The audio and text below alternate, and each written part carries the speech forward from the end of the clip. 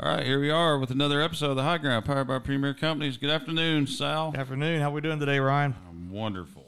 I am wonderful. Hey, we got Gary Calloway back at the podcast table. It's been a while, Gary. Yeah. Thanks, Gary guys. was one of our very first ones. It's a pleasure to be here. Yeah. He's lying.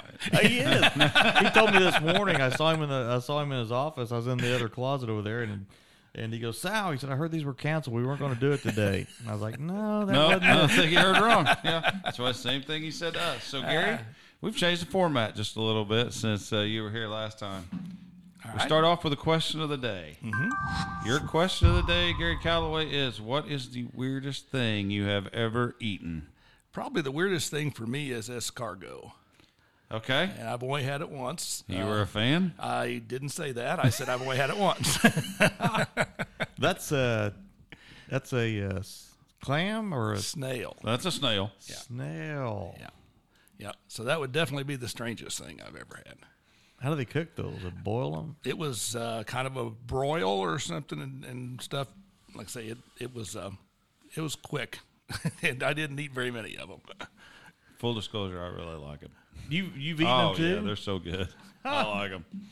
I do like them. So, anyway, but I don't think I really found out. I swallowed it so quick, I don't even think you don't I really even know found whether out. you No, liked it or not not. really. So it's like on a dare or You have a to bet. crack the shells? No, not the ones I had. No. Just dig them right out on. with it. They'll slide right out of there. Yeah. You don't want to think about that part a whole lot, Sal. Sal, what's the weirdest thing you've ever eaten? Well, mine, of course, we're redneck Italians. Yeah. And squirrels were a pretty good part of our diet when we were younger. And that and pig's feet, boiled pig's feet. But I'd say probably the weirdest thing, and it didn't seem odd at the time for whatever reason, but when your grandparents came out of the Depression, I mean, it was you ate about everything, all this. So we'd eat squirrels, and we would eat every part. I mean, even the head, Grandma would fry that up, and even the brains so squirrel brains would probably be the craziest thing that I've ever eaten. And Gary's nodding his head, so. Yep. It wasn't uncommon years Nope. ago. You've had them too? Oh, yeah. And you guys like them? It wouldn't be my first choice, but No, I wouldn't either. yeah. But if you put enough gravy on something, you can eat about anything. That's fair. That's fair. Yeah. Mashed potatoes and gravy. You want that? Okay. Well, for me, it would be spiders. Oh, Yep. on purpose? Yep. Yeah. And No. and the face that you guys are making, appropriate. Yeah. It was very appropriate. I could describe the taste by the mustiest, oldest basement you've ever been in, and the way that smells. That was how they tasted. Did you lose a bet? Not really. No. We just no. A dare? I'm not. No. No. We were at a restaurant, and They had it was at a restaurant? Yeah. Yeah. You paid for it. Yeah, we didn't catch them. I mean, they had them on the menu. Yeah.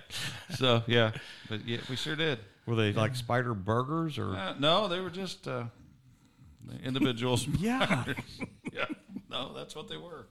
Yeah. So What country was they this were not in? good. They were not good. What country? Bloomington.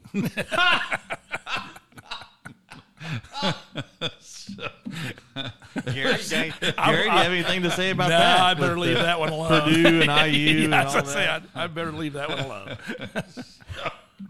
Okay, that's enough, Sal. That'll be enough of those questions. I'd like to hear more of that later, Would though. you? This, Yeah, this might be its own podcast. Okay, well, we can do that. We can do that. So we've got Gary here. Gary is the VP of our SwineLink division, and so we're going to talk about pigs today, even though Sal's kind of sucking up to you already, saying he eats pig's feet like he's some huge market, like he's carrying the margin for you. It's So pretty. You only get so many feet out of a pig. that's though. exactly true. exactly right. That's true. So we're going to kick it off today, and obviously we've had you. It's been a while, but people can go back and check out that episode to talk about our SwineLink division just a little bit. But Wean-to-Finish, farmers own the barns, we own the pigs, and in certain situations we do own some of our own barns now, as well as with the merger with White River Co-op. But so as we talk about animal husbandry, confinement livestock, let's get into some care with these animals a little bit. We'll take it broad range. We'll even talk about markets here just a little bit and what we see from a global standpoint, exports, what we rely on from a marketing standpoint. So let's get back into barns just a little bit, and we talk about what we were eating, strangest food that we eat. So let's talk a little bit about the swine nutrition. Let's get into our feed milling capabilities, how much we make, and then how do you land on those diets? Pretty much just different stages of the age and the size of the pigs. We feed a total of 9 diets from the time they start till they're done. And it depends on the stage they're in. I mean, each diet has got so much, poundage that it covers and stuff. And so we stage them out to try to get the nutritional requirements as accurate as we can for that growth stage and keep them growing as fast as possible. So what changes through that? We think about how babies eat versus how adults eat, and humans, you're doing a little different. Their texture's all the same. They're all handling the same texture for the most part, but nutrient-wise, where's your focus at the beginning towards the end? Well, I mean, obviously in early stages, we're bringing in pigs that are 12, 13 pounds, somewhere along in there. And the first diets that we feed are similar to baby diets. I mean, they've got a lot of whey products in them. They've got, a lot of milk type products or some of that there. So it's similar to a starter diet that a baby would have. And then they transition from that as they start moving along. You try to look at what their lean growth capabilities are during that stage of their life and fit the nutrient requirements as accurately to that stage as they can. And as they get older, they lose a little bit of ability to gain lean muscle, and they put on just a little bit more fat. So you try to keep the nutrition challenging them to put on as much lean gain as you possibly can. So that's why we use all the different stages. I mean, years ago, we didn't feed near that many, but you were either kind of overfeeding or underfeeding at different times. So we try to break that into as many stages as we can to fit it as accurately as possible and still be practical with, without feeding so many that you can't keep track of that. So. Core-based diet. Right, Gary? Yeah, right now it's especially core-based. I mean, we're not feeding any kind of byproduct, really. It's just a corn-soy type diet. And just what does that mean, core-based? Corn-based. It's a corn-based, but, corn-based. We're not using any distiller's grain or fat at this point. We have in the past, but we're not right now just because of the cost and where it's at in the marketplace. So, we're using a fairly basic corn-soy diet with synthetic amino acids and stuff that supplement that, but not a lot of other ingredients from the byproduct standpoint. Kind of micronutrients and things like that. Yeah, it's got a load of micronutrients. You've got trace minerals and vitamins and stuff in there in all the diets to keep everything in line there. But a lot of that's proprietary, right? Some of it is. Yeah, I mean, it's made specifically for us. I mean, it's made out of similar things with what they make, but each one of them kind of looked at individually, and it fits into what we want with the way we're doing the processing and everything to make that work for us at the mill. How do you know when to change their diets? Again, like I say, it's just mainly looking at their growth curves and looking at how much feed intake they are, and then you look at what the nutrient requirement is for the pig at that size, and look at the feed intake, and that kind of lets you formulate then what you need to have the density of that, what you have to have in each one of those ingredients to match what the pig needs with the amount that they're eating at that stage of their life. So you're weighing or just visual? Yeah, kind of both. I mean, we track feed pounds and there is some visual in it. We do not have scales in our barns, but people that are doing nutritional testing and researching are doing that on an actual weighted weighing that. And so we try to take what they've learned and adapt it with what we do and come up with the individual diets that are best steered for what we want to do on ours. Okay. Can they eat like all they want to eat? I mean, so basically they have access anytime they want to eat, they can eat. Right. Yes, I do. And the automatic waters and everything. There's a lot of room in these barns I've been in. Yeah, there's a lot of room, and it was one thing with Wean-to-Finish. You always think when these little guys come in, there's a lot of room. Yeah, that's so they never leave there. They come in there as a small 12, 13 pound pig, and then they leave at about 280, 275 to 285, right along in there. There's a lot of room, and as they get up to the higher side, they're getting snug, but then we start pulling the top ones out and start giving them more room then and work that down. So how long do you keep? What does it take? It takes about an average of 145 days or so. We'll start selling at about 135, and we'll usually be done by 155, 158. But the average of the whole group is going to run around 145, 146 days post-placement. Okay. I got lots of questions. Far away. Okay. What fascinates me is how clean. I don't think we call the inside of the barn as a clean side, and that's for the listeners. And this was kind of new to me when I got started with Premier Ag. But the inside of the barn is considered clean. It is. Where the entrance point of the barn is, we'll have a shower in. So everybody showers, it goes in, puts on separate clothes in the back. The dirty side is when you walk in the door, and the clean side's after you go through the shower. And so it's two completely different zones. And there's washers and dryers on the clean side, which is inside the barn. Your shoes, nothing goes in. No, nothing passes through there. No watches, no nothing. It's complete set of clothes and everything to function on the inside of the barn, so you're not passing anything back and forth and trying to expose that. I think that's kind of neat, the lengths that you go to keep all the pigs healthy. And even from people, if we might carry something in, we're making sure. And there's fans that kind of blow out, so they have fresh air, but it blows the air out so the diseases can't get in, right? Well, it draws it in to circulate through. So we don't have any filtration on our barns here now. Some of our sow farms that we're involved in out in Illinois have actually got filtration. So when that air comes into the barn, it's run through filters to try to catch as much of that as we can, and then the air is expelled out. So, but on the grow finish buildings that we've got here, we've not went to that extreme. Okay. Neat. So to get let's go back to feed just for 1 second because we got away from that. But so how many pounds of feed does it take per pig to get them from 13 to 290 pounds? Yeah, it's going to take between 650 and 700 pounds. Okay. All right. Very good. So let's. You have some employees that are taking care of these, but mainly this is taken care of by the growers that own the buildings. Yeah, we have, we kind of have two different situations. Most of our production is done with contract growers, which, is our patron partners that basically build the barn, and they're managing the barns and taking care of the pigs on a daily basis. Now, we have field men and our people work with them on what needs to be done and go through and monitor what's going on in the barns as well, just to kind of give a second set of eyes to look at the pigs and see how they're doing and everything, and if things need to be adjusted. But then we also do have now, with the merger with White River, we do have some spaces on the western side of Indiana that are actually ours, that we have employees that take care of the barns in a similar manner. They're employees instead of contract growers that work independently. Let's talk about the time that it takes in the course of a day. I mean, it was a lot, but you were shoveling ear corn into feed grinders and all of that other stuff. So what's an average length of time that a grower, if these pigs are somewhere in the middle? We're not talking loading or washing or any of that. Yeah, day-to-day care. Probably a couple hours.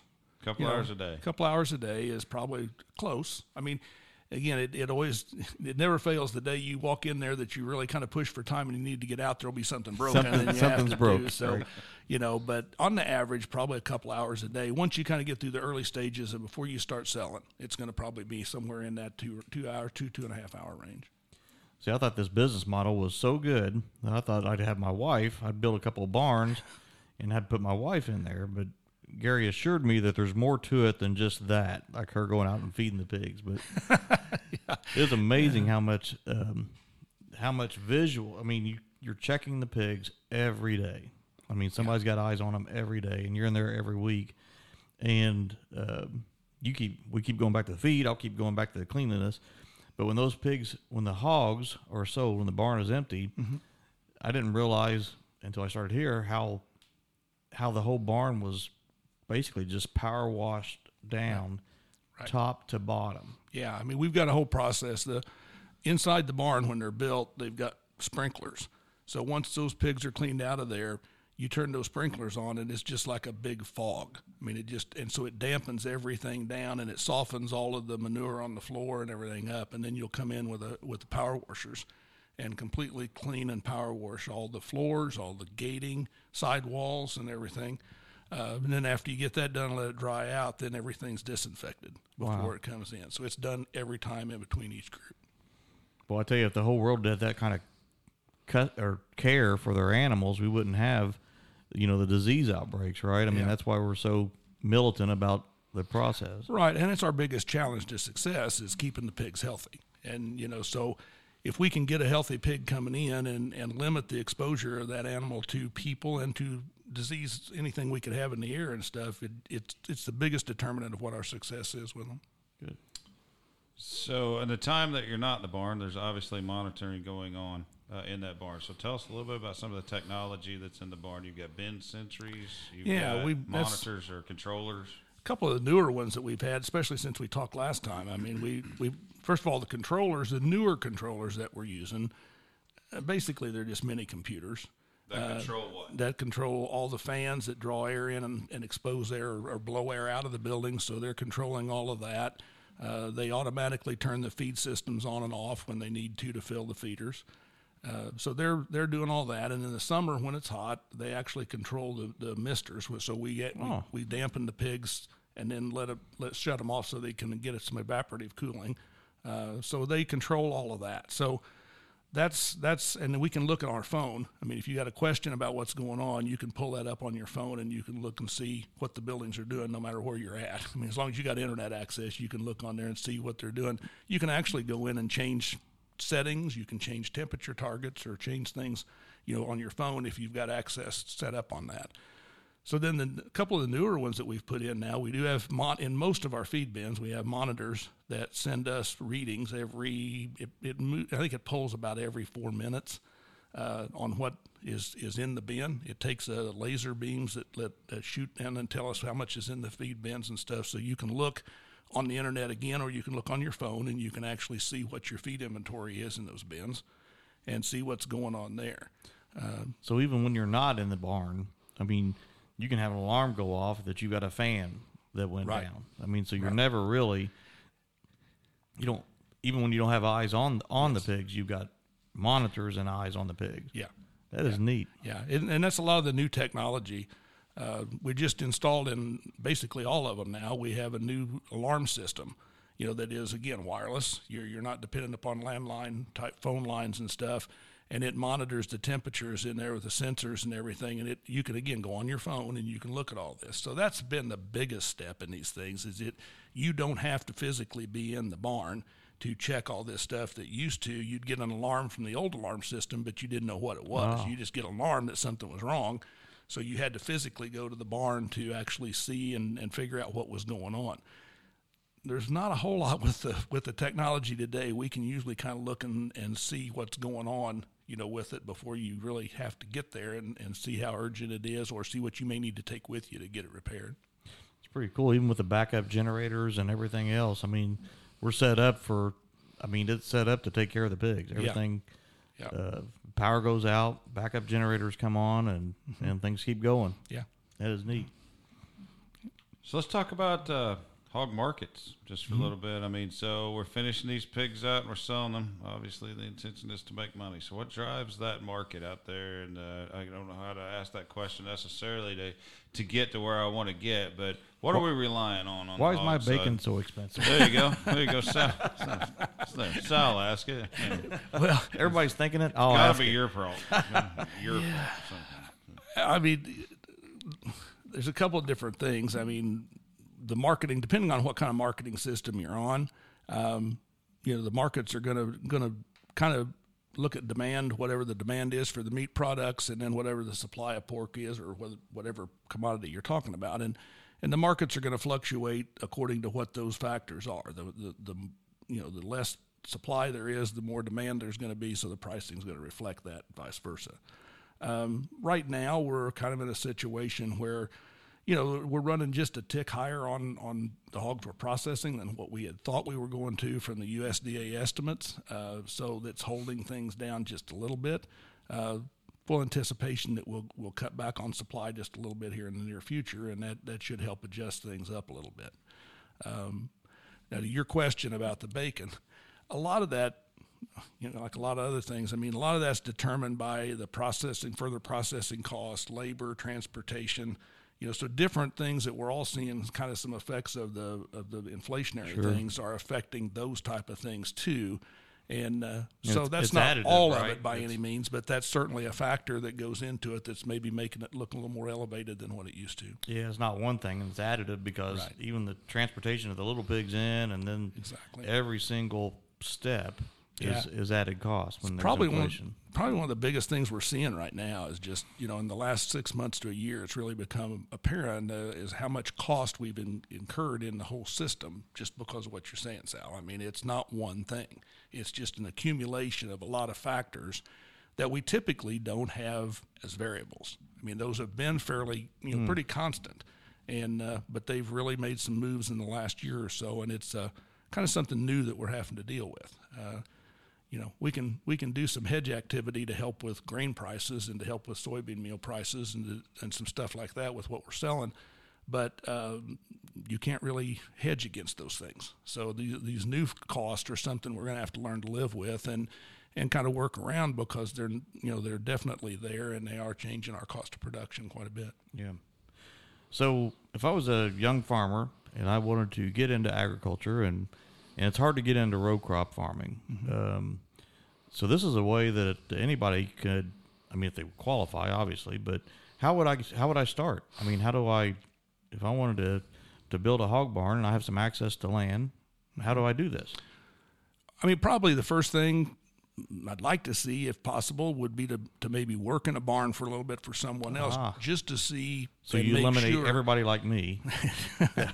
Well, I mean, you're looking at today. We're looking at a big capital outlay to do something, and so you would like for someone to have at least had the opportunity to make sure this is something they want to do. Because once you pour the concrete and you build the barn, it's not as easy to change your mind on that as it is some things that maybe are not quite so permanent. So, that would be good.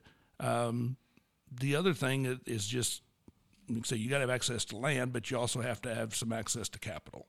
And that's probably something that's limiting a lot of people from the opportunity. Building costs have went up considerably and stuff.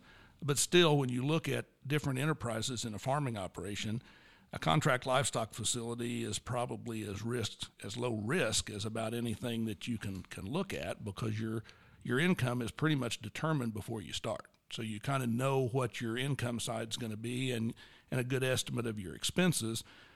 Just like we were talking earlier, what can kind of get you is if those expenses escalate at a more rapid rate than what you were anticipating. But for the most part, it's probably as lower risk side of any of the things you can look at. And so for a young farmer, if they can figure out how they can do that, it probably offers them about as secure of opportunity of how to get started as most anything they can look at. Let's back up just for a minute when we said access to some ground. Some people don't understand how much ground, though. Once they start producing manure, they don't understand how much ground. So maybe you don't have to own it, but what's your recommendations as far as ground to put that in perspective a little bit? It's shocking. It is. The size barns we're looking at now, you're going to need at least access to probably 250 to 300 acres. And if you want to run a rotation of corn and soybeans, you're going to need to have access to 500 to 600 acres. Okay. To really for one barn of 4,000-ish head. Right. Yeah. So and do a good nutrient plan. So you're not overloading the ground. You're basically using what you're putting on by the crop. You need to be able to run that kind of acreage estimate to get in what you would have annually on the manure side. All right. That's all. I've got more questions, but we're probably going to hit a time. But Gary, your business unit, the whole division is we always get more questions on that than anything. I talked to some kids at the Brownstown high school, and that always generates the most questions is the pig. So of everything we do at Premier Ag, I think yours is the most fun that everybody has the most questions about. I don't know. Fun. I sit through those meetings every week too. I'm not sure that's the word. Yeah. Well, I appreciate that. It's been a fun experience. We've had a good time with it. It's been very successful, and in the livestock piece, it always is. I've always been proud to be involved in good animal husbandry and livestock production. So I think it's just it's a great thing for you to be here, and a lot of questions out in the world about what happens on the livestock side and animal production. So appreciate your time, and I don't have anything else. I don't have anything else. Thank you for the opportunity, guys. Anytime. All right, another episode of the High Ground, powered by Premier Companies. Thanks, Gary. Thank you.